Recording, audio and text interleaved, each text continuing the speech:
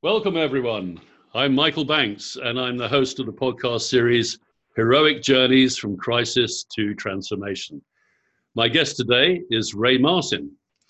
Ray founded and later sold his own company and was the recipient of the Daily Telegraph Business Leader of the Year award in 2002. Since then, he's traveled extensively and worked as a business coach and mentor, supporting people to develop their leadership capability and live their own lives in a way that feels true for them.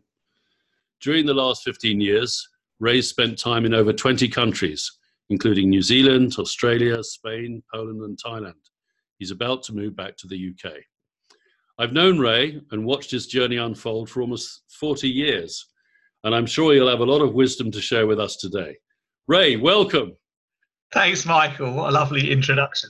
You're very welcome. Thanks for taking the time to have this conversation with me. How are you today? Yeah, very good. Thanks. Very happy. Yeah, great day talking to people. It's my favourite thing to do. Excellent. Okay, so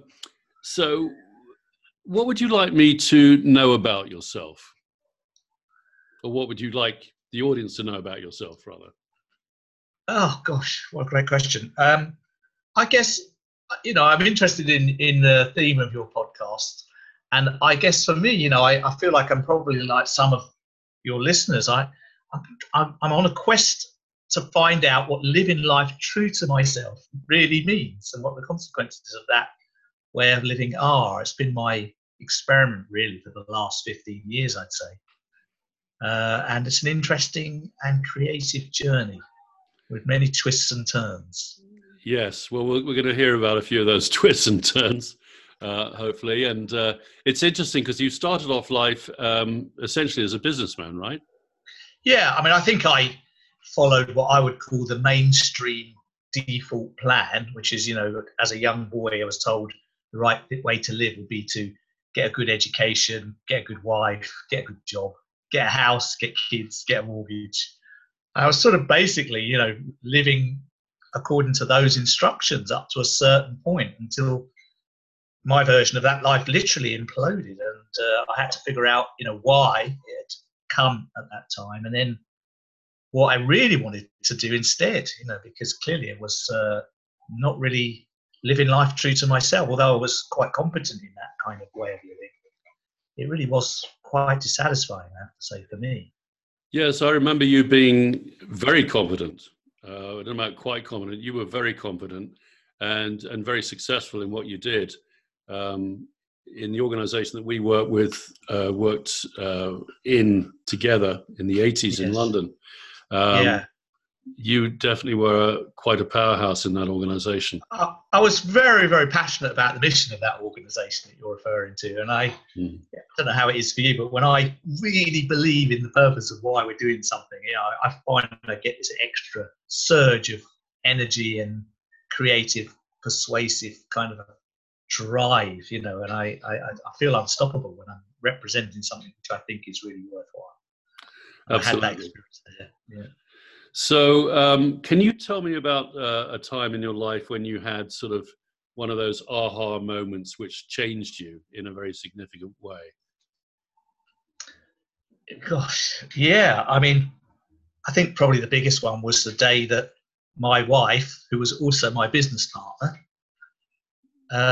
let me know after a few weeks of behaving quite strangely that she had met somebody and she needed to leave her job, the company, and the marriage with me.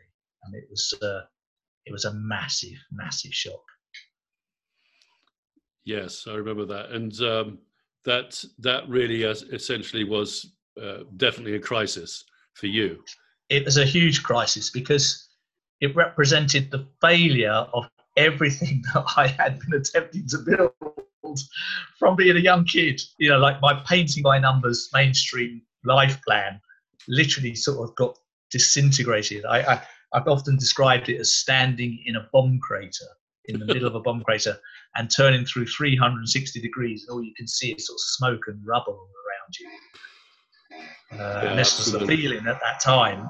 Clearly it's a different picture now, but this was the shock. And out of all of the aspects of it that could have been shocking. I think the thing that shocked me the most was that I didn't see it coming, and this was the biggest shock of all. I was so asleep on a fundamentally deep level that I couldn't anticipate this. This is what worried me the most. Yes. So it wasn't just a crisis, it was a shocking crisis. Yeah, both. Yeah. But isn't that the way, though, sometimes? I think for a lot of people, they go through life and what hits the hardest is when it's out of the blue, that whatever the crisis is. And certainly for me, it was the same when I was told I had chronic kidney disease. It was just, these are the things that other people, that happen to other people, right? They tend not to, we read about them, or we hear about them on TV or whatever, or from a friend, but when it actually comes to oneself. So what happened as a result of, how did you deal with that, and what happened afterwards, that crisis? Well, immediately, I didn't really know how to deal with it. I was just paralyzed with the shock of it, because her decision to leave meant really the end of the business we started together, or at least the end of that phase of it. It meant me finding a new place to live because we shared a home. It meant me being alone. And at the same time as that was happening, my father passed away. So it meant me sort of coming to terms with that too. So to cut a long story short, I think about a year, probably I think the Queen referred to it as a annus horribilis. This particular year was my annus horribilis. And I was encouraged by one or two friends to use it as an opportunity to go and do some traveling, which I have to say, when I was first made that suggestion, I thought was an absolutely ludicrous idea. I can remember myself saying, "What, traveling? What, you mean just going places for no purpose and just for sort of pure pleasure and enjoyment? Well, how do you make money doing that?" I couldn't. It just didn't kind of fit with my mindset at all. It was such an absurd idea. But as more and more time went on, and I realised that I couldn't think my way out of the situation, and something deep within me needed to really shift, I actually started to think that going travelling was quite an appealing idea, because it would give me a chance to really leave behind the familiar and the known of the life I'd been living, and put myself in a few environments where nothing was familiar, nothing was known, and be totally anonymous in that process. So that actually would be a very helpful thing to do. That's that's really interesting. I mean, I would say that's quite a heroic thing to do, is to go to jump into the unknown. I mean, the only thing that was stopping me from doing it was the letting go of all the status and image I'd built up as a successful business leader. But what I realized for me was that success felt to me like a facade, like a Hollywood studio. I mean, it was great on the outside, but on the inside, for me, I didn't feel successful at all. I felt like a complete failure. Isn't that interesting? So I thought I really wanted to reconcile that in myself, because I didn't want to live the rest of my life maintaining an image that didn't feel true for me. So this became the priority. Why? I'm just curious. Why did you feel like a failure? I mean, there you were with you won this award for the Business Leader of the Year from the Telegraph, and everything was going your way in a sense. Why did you feel a failure? Yeah, but I had a wife that wanted to leave me. I had no sense at all of my purpose or vision for my life. I felt I was living a life that someone else expected of me. I felt like I was dutiful, to earn money, to fund a lifestyle that seemed pointless to me at the time. I get it. I was just full of contradictions that didn't make any sense, and I was never stopping to sit down and examine those and say, what are they really about? Yeah, it's interesting. It's almost like I get the impression you felt like you were trapped in a way. I want to totally, that's a great simple way of saying it. Yeah. Trapped in this character, and luckily for me, I decided to go traveling, and I went to Australia, and something quite remarkable happened there. I got the opportunity without I can't imagine how this could have happened, but I got the opportunity to take up a lead acting role in a theatre play in Australia. And it's a really long story. I don't know if we'll have time in the scope of this conversation to tell it, but much to my surprise, I got offered this part to act in a play. And so I decided to take it. And I lived in Australia for 3 months while I rehearsed for and acted in this stage production of a Ray Cooney play called Out of Order, which is one of those Whitehall farces like the Carry On films. And that experience really changed my life, because I realised I spent 3 months in Australia planning for and preparing to play a character. And at the end of that whole experience, I realised that Ray Martin, the businessman, was similarly a character that I constructed. And it wasn't a really fixed, permanent thing, but it had become fixed in my head. But I could see directly that this was a character that I could kill off and start a new series of my life and, cast a brand new role for myself in a different way. So I leapt at the chance, and I've never been back to the life that I had since then. That's an extraordinary realization. I wonder how many people have the opportunity. Well, actually, you were almost forced into that opportunity. It's interesting, isn't it? That that when we have these shocking turns of events, that I know it's a cliche, and it's the Chinese proverb of a crisis is an opportunity, but it is an opportunity. But a lot of people don't take advantage of that opportunity, either because they're too scared. You actually had the courage to go out there and only just though. I've got to say only just, because honestly, the honest truth was, I went to the audition and I threw myself into the audition because I had nothing to lose, because I had no belief whatsoever that I was going to be chosen for a part. So to me, I was just going to the audition just purely for the fun of the event. And it was only afterwards where I got a call from the director of the play saying, "We're interested in you, taking up a role in the play. I see you haven't had very little or no acting experience, and what's your situation?" I said to him, "Are you crazy asking me to do this? You're going to be in a theatre with paying customers coming in every night. I've got not much experience." They said, "Well, we believe you could be. We could show you how to do it." And actually, my sister-in-law's an actress, and so I had some good advice from her on how I could cope with that. But I had 5 or 6 clients who I'd made commitments to coach, and it meant I'd have to let them down. So, and I was doubtful about that. So I fear about not having enough money and things like this. So I called every one of them individually and I said, "This is what's happened. I've been offered this part. It means I won't be able to do the work with you. How do you feel about that? Because if you would like me to do the work with you, I'll say no to this." And every single one of them said, "I think you should do it. I think this is a lifetime opportunity, once in a lifetime opportunity. I really think you should do it, Ray. I think it would be great for you." And every single one of them said that. So they kind of gave me the courage. I didn't have it. I was trying to find a way to say, "Oh no, I can't," and sort of say, "Yeah, I did get an offer. These clients needed me," but none of them did. And so that really gave me the courage. I feel like I took it from them rather than I came with it. That's so interesting, isn't it? Because we think that you have this idea, I suppose. I'm not sure, but that to get out of these tough times, these difficult scenarios, that we have to do it on our own. But there are people out there willing to help us along the way, right? Yeah.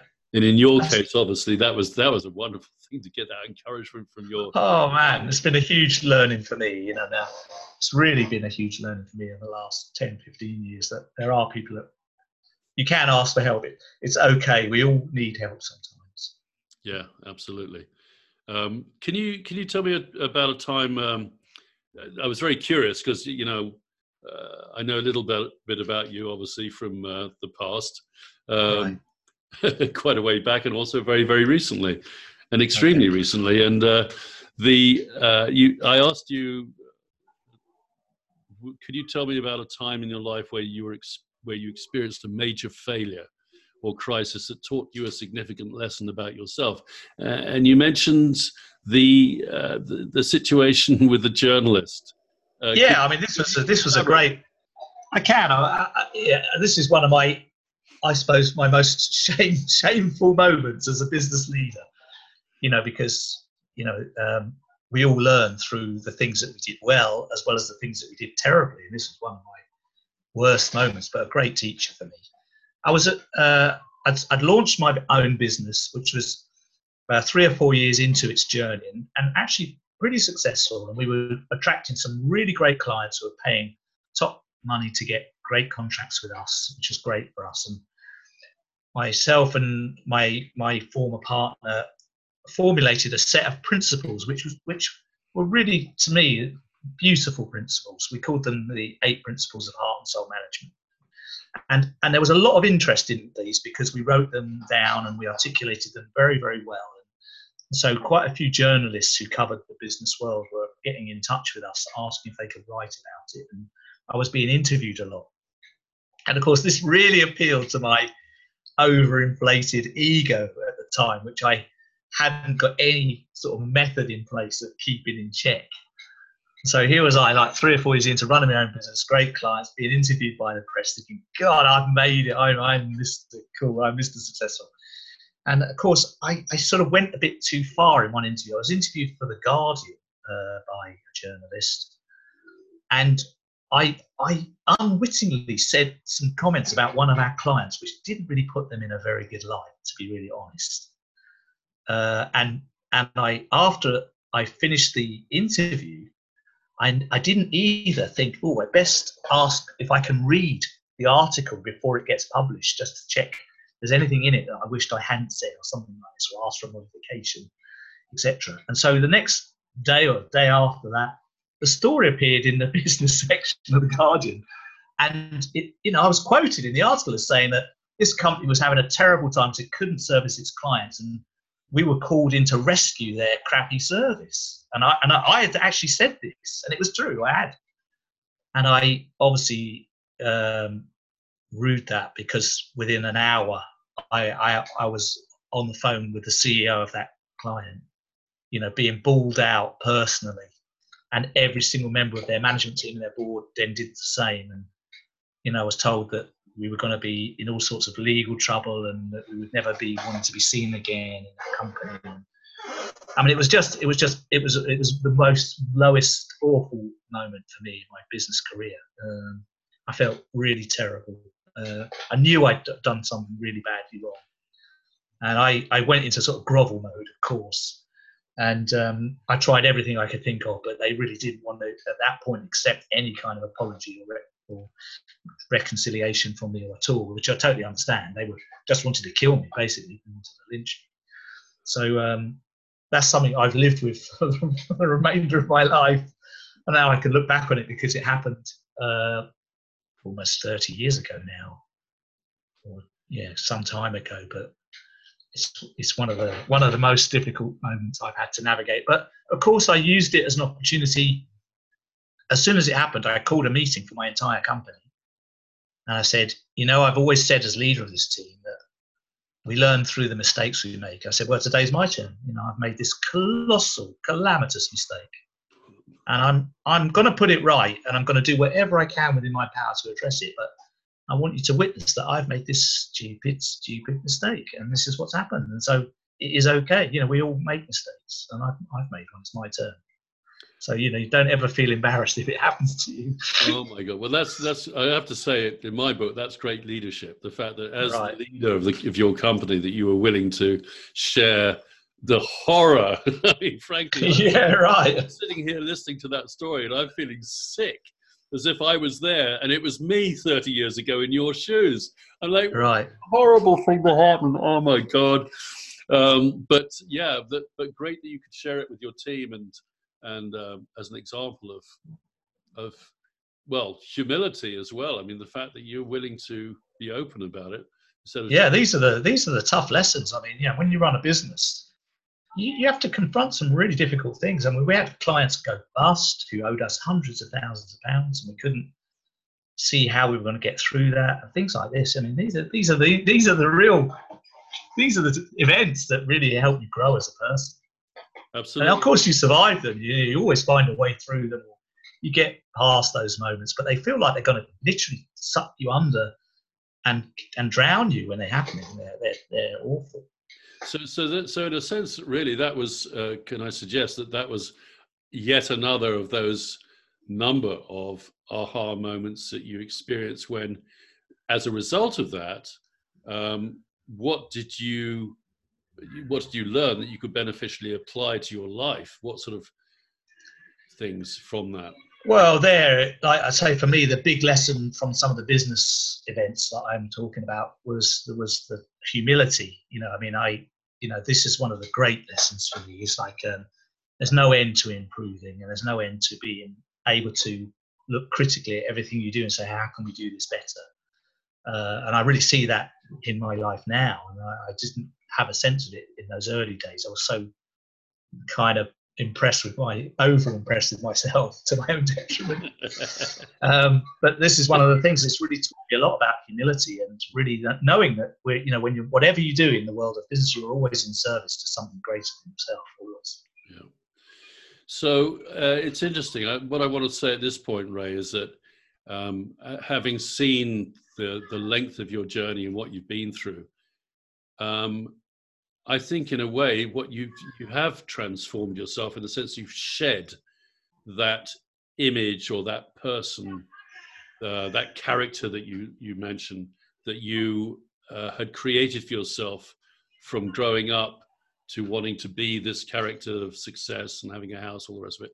And you've shed it, you've liberated yourself and transformed your life truly, genuinely. And I would characterize what you've been on as a spiritual journey. Right. Would you agree with that? I mean, yeah, I always had an interest in what I call the bigger questions. I remember when I was like 14, 15 years old at school, I sometimes said to my schoolmates, do you ever think about why we're here, or what the purpose of your life is, why we're doing any of this, or why we're trying to get ourselves ready to go and get a job and stuff? What's the purpose of it? And everyone just used to look at me and laugh and think I was some kind of nutcase. But I always had those questions going on in the back of my mind, to one extent or another, and they never stopped. And so when I got to the age of sort of 18, 19, and I had my first job, and I was building my skills up, and I was a sales rep, and I had a company car, so I sort of felt like I was really, kind of, doing well, and I had a salary, and I was living on my own, and sort of making everything work as I needed to. I still had those questions, because all I could see at that point as an 18, 19-year-old was like a 50-year period of just getting bigger salaries, better holidays, bigger company cars, and bigger houses, and then more money to fill those houses with shitty stuff you don't really need. And it just didn't make any sense to me. And I was thinking, how do people who are 18 or 19, how do they motivate themselves to get ready for 50, 60 years of that? I'm never going to make it to the end if that's the only reason I'm doing it. And I just had no information or understanding of being purpose-driven at all. And so I really was desperately trying to find people that I could talk to about what it meant to have a purpose in life, because I knew I didn't have one. Or at least I didn't know how to know what my purpose was, even if I did have one. I didn't know that. It's so it's interesting that quest for meaning that you I think you have to get sort of relatively practical at this point about your life. You have a few habits or practices now that you tend to use that sort of help you to be successful in the sense that you'd like to be successful now. Can you talk about those? I can. I mean, that's a long way down the road now. Sort of my spiritual education, continued on and still does today. I mean, so like 40 years of different experiences and teachers and inputs has given me a different sort of perspective on these things. So I think probably one of the things that impacted me the most was really discovering meditation and mindfulness, which really came for me quite late on. While I was traveling in Asia, I was invited to go and sit in a Thai Buddhist monastery for 10 days in silence with the monks. And I'd never been more than 10 minutes in silence in my whole life. And it was like, when someone suggested this idea, I went, oh my God, I don't think I can sit for 10 days and not say a word to anyone. I don't think I could do that. And they said, yeah, you should try it. You'll be able to. You'll definitely get all the support in the environment that you need. And they're strictly enforced rules in these places. So I took myself in there, and yeah, it was very uncomfortable and very strange. But I have to say, when I left that place, I just literally felt like a totally different person. I mean, I sat and I saw my own mind in all of its mischievous workings, and didn't try to change it, alter it, stop it. Didn't succumb to any of the distractions it was throwing up. Just sat, just literally sat and observed myself quietly, silently, in a still way for 10 days.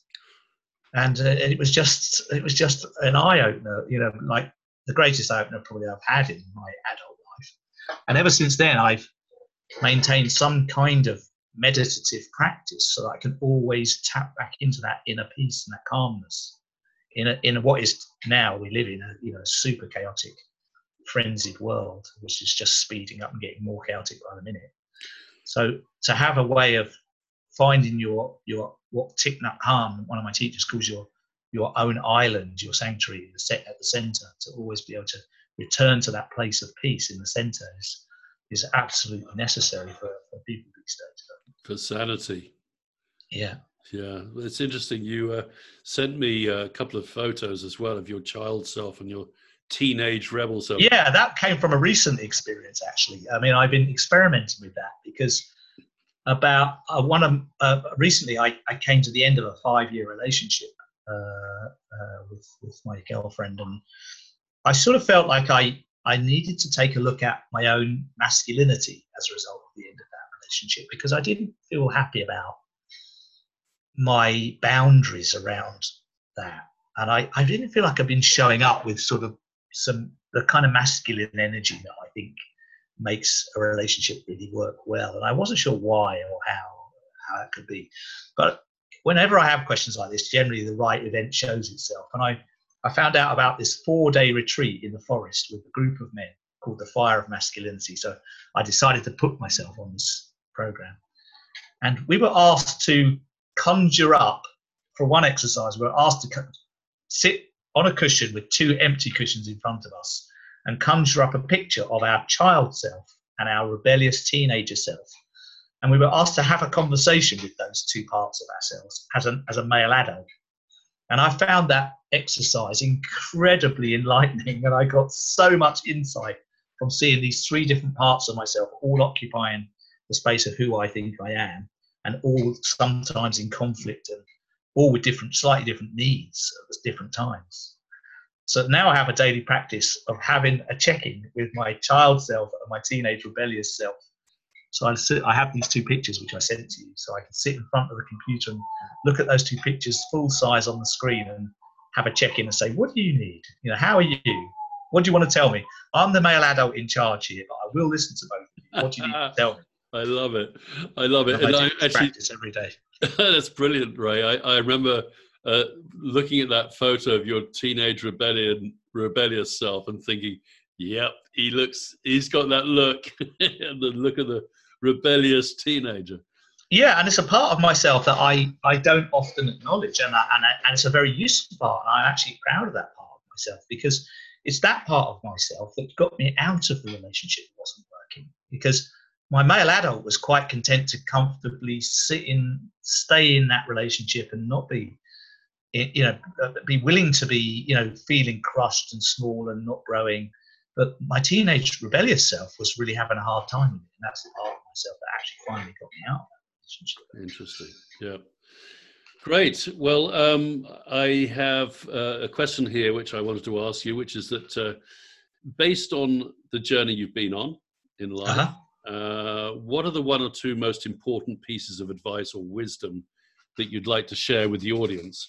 Now, you have given me you gave me several bits in advance here, Yes. so I can jog your memory if you need to do that. But oh man, this is where I must say I do start feeling slightly uncomfortable, because going back to what I was saying about humility, I don't think I've got any really super good advice, because for me, life's an experiment and you have to try things and learn what works for you. But I'm aware that things that work well for me might not work well for someone else, depends on their situation, etc. But what I have found generally to be very, very helpful are things like knowing what my values are, knowing more about that. I've had people help me explore within myself, ask me questions that enable me to tap into a much clearer sense of what's important to me in the way I'm living. And this has been really, really valuable. And it's part of the work I do as a coach for people, is to ask them questions that help them discover what's most important, what do they value the most about their life. So for me, I know freedom is a core value for me. So I make a lot of decisions that honour that value and say no to a lot of things that would impact my freedom.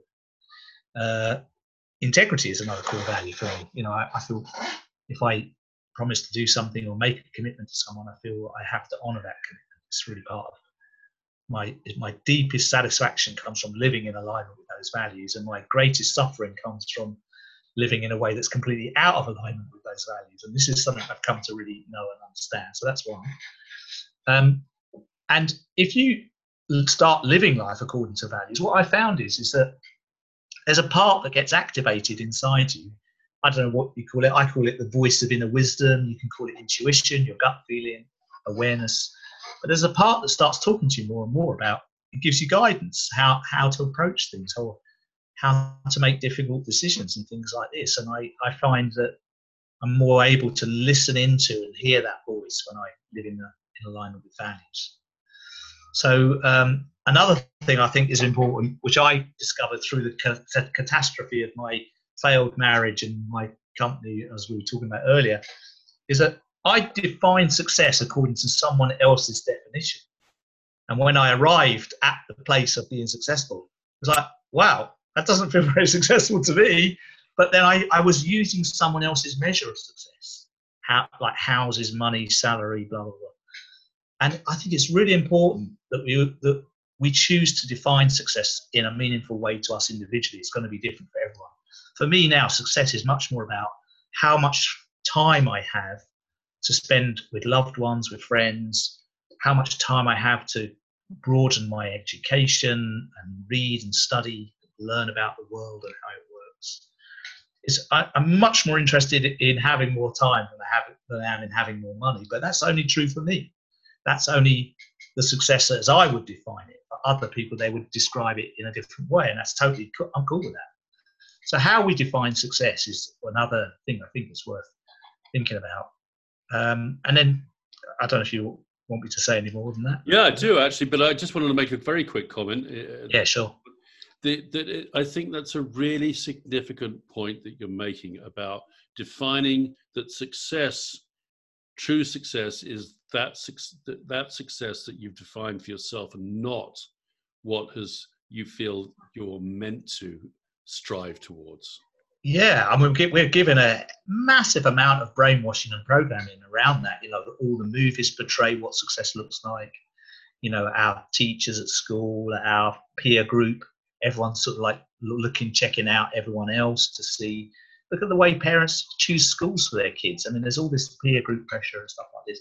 I mean, in the end, I think the only person you can really be honest with is yourself. I mean, you've got to look in the mirror and say, is this what I really want? Like my dad, when he passed away, my dad was a working class man. He wasn't rich or anything like that. But when he died, there were like hundreds of letters of people writing to say, I just want to say thanks to Joel, because whenever I needed a favor, he never said no. He was always there for me. He never refused an accommodation. He was always willing to help. He gave his time generously. And he was a lovely, kind, simple guy. And to me, that was a man who had a successful life. That was just as much a measure of success as having 3 BMWs and a private jet, probably more so, because most of the people that have those are complete arseholes. But, so it's arguable that is a measure of success. Hopefully there are some that are not. And if there are any listening to this podcast, please excuse me. It's going to be published in the Guardian, Ray, that quote. Right. Okay, that's great. Well, I do want you to just carry on. You mentioned a couple of other things: self-awareness, Sure. Yeah. and also the flow of life and not being in control. I was curious about that. Yeah, I mean, one of the big adjustments I've made, I know other people have done this to some extent. It's certainly been true for me, which is when I was in my younger part of life and in my early career, I was taught and influenced to set and the goals around life and everything, and pin down really clear targets for 5 years, 2 years, 1 year, and kind of structure in a very kind of rigid, willful, proactive way. You know what I wanted. And that was my map of the world, and it worked to a degree for a few years. But then I found at the point of crisis, it no longer worked for me. I couldn't keep using that system. I needed to find another way. And I started to experiment with just following the inner wisdom and following the guidance my intuition was giving me, and just going with the flow of life. So if I was saying, okay, I've set a target to get this article written this week, and yet out of the blue, somebody amazing called me and said, I'm going to go and do this. I wonder if you'd like to join me. And it felt to my inner guidance to be the right thing to do. I say, yeah, I won't get the article written. My inner guidance is to go and do this. And that's where the energy is, and that's where the flow is. And I'm going to follow the flow. I'm not going to follow the plan. I'm going to follow the flow. And the more and more and more that I've done that, the better my life has become, to the point now where I loosely plan things. I lightly hold schedules, and I obviously make a time-based commitments to clients I coach, because they've got professional schedules to meet, and they need to know that I'll be there at the time I've said. So I do have a schedule, but outside of any of those professional commitments, I hold plans very, very lightly and loosely, because the one thing I've learned is that there are just tons and tons of events. I think John Lennon said, life is what happens to us when we're busy making other plans. There's tons of events, and we're not in control of those. They come thick and fast in all sorts of different ways. The only thing we can control is our behavior in response to those events. And depending on how you look at that philosophically, that determines the results that you get in your life, the happiness that you have. And it sounds like going with the flow, in the sense that you're talking about, is probably less stressful way of living. Oh, for sure. Absolutely. Because when you live in the flow, it's like, if I do this, either that could happen or this could happen, and I'm comfortable either way. I'll let guidance tell me. And then you don't mind which one happens. So if you fancy someone, you want to ask them out. If they say yes, it's great. If they say no, it's great. It doesn't matter. Oh, that sounds like quite a relief to think of living life like that, I must say. Yeah, always. And if you want to apply for an opportunity professionally, and you get a no or a yes, you just know, okay, that's guidance. If it's a no, that means that something better's coming instead. And if it's a yes, that means I'm meant to be doing that. It almost sounds like the sort of the Buddhist philosophy of the middle path. Not getting too excited and not getting too upset. Yeah, I'd say that's a great way of looking at it, for sure. And what is this E plus B equals R? Yeah, it's just something that I work with a small team of people that run a program helping young people develop their leadership capability. And this is one of the things that we teach as a model, which is events, that's the E part, plus behavior equals results. And so it's one of the most fundamental equation as a foundation for life. You cannot choose or control events. They're coming at you thick and fast. If you are stuck in a traffic jam and you're going to be late for a meeting, that's an event that's not in your control. You're going to be in that event, like it or not. So you can choose your behavior. You can choose what you think and what you feel in response to that event. You can let it enrage you, or you can choose to have a different way of responding to the thoughts and feelings that come up. That's in your power. In fact, it's the only thing that's in your power. And the more and the more that you become conscious of the fact that it's only your behavior that you can really choose, the better results you get in terms of quality of life.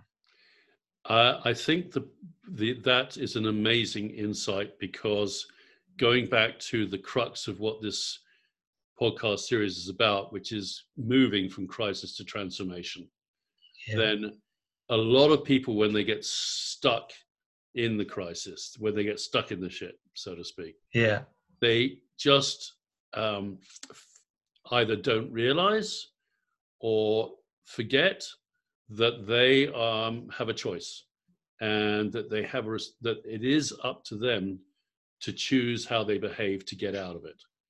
Either dwell on it, get sucked into it, and self-absorbed with it, and not move out of that crisis, have it prolong, or move out. Yeah, and sadly, it's not anyone's fault, because we live in a society where apportioning blame is part of the way society functions. I mean, all of the politicians are so-called, if they're our best examples of leaders, they're continuously blaming anyone and anything in existence for everything that they fail to do. I mean, there's always a great reason or excuse. There's never them. They take no responsibility for anything. And it's just, we live in a blame culture. And so children are raised and brought up believing that finding reasons to blame other things external to oneself is the right way of living. And so this cuts across and goes directly against that years and years of training. So this is very, very hard to rewire in oneself without the conscious awareness. Fantastic. Well, I've just got one other question, Ray. This has been super, absolutely super, really has. It's fascinating listening to you and what you've learned over time and all your stories. In the context of the theme of heroic journeys from crisis to transformation, is there anything else you'd like to tell me about? You talked about in your notes to me, a crisis is a call to your higher self. And I can read this out if you want. I thought it was right. Yeah, please. Can I read it out? Yeah, please. Every crisis is a call to your higher self, an opportunity to align with our destiny. Listening to one's inner wisdom and guidance is the most valuable thing one can do. So make sure you develop practices that enable you to tune in and get confirmation signals. Yes. Yeah, I like the confirmation signals part, because I can describe that as an analogy. A few years ago, I learned how to fly aeroplanes, and I learned, the time I learned when I got my pilot's license was before the general use of GPS in the cockpit of aircraft. So we had to navigate using a system called dead reckoning, and it's quite different.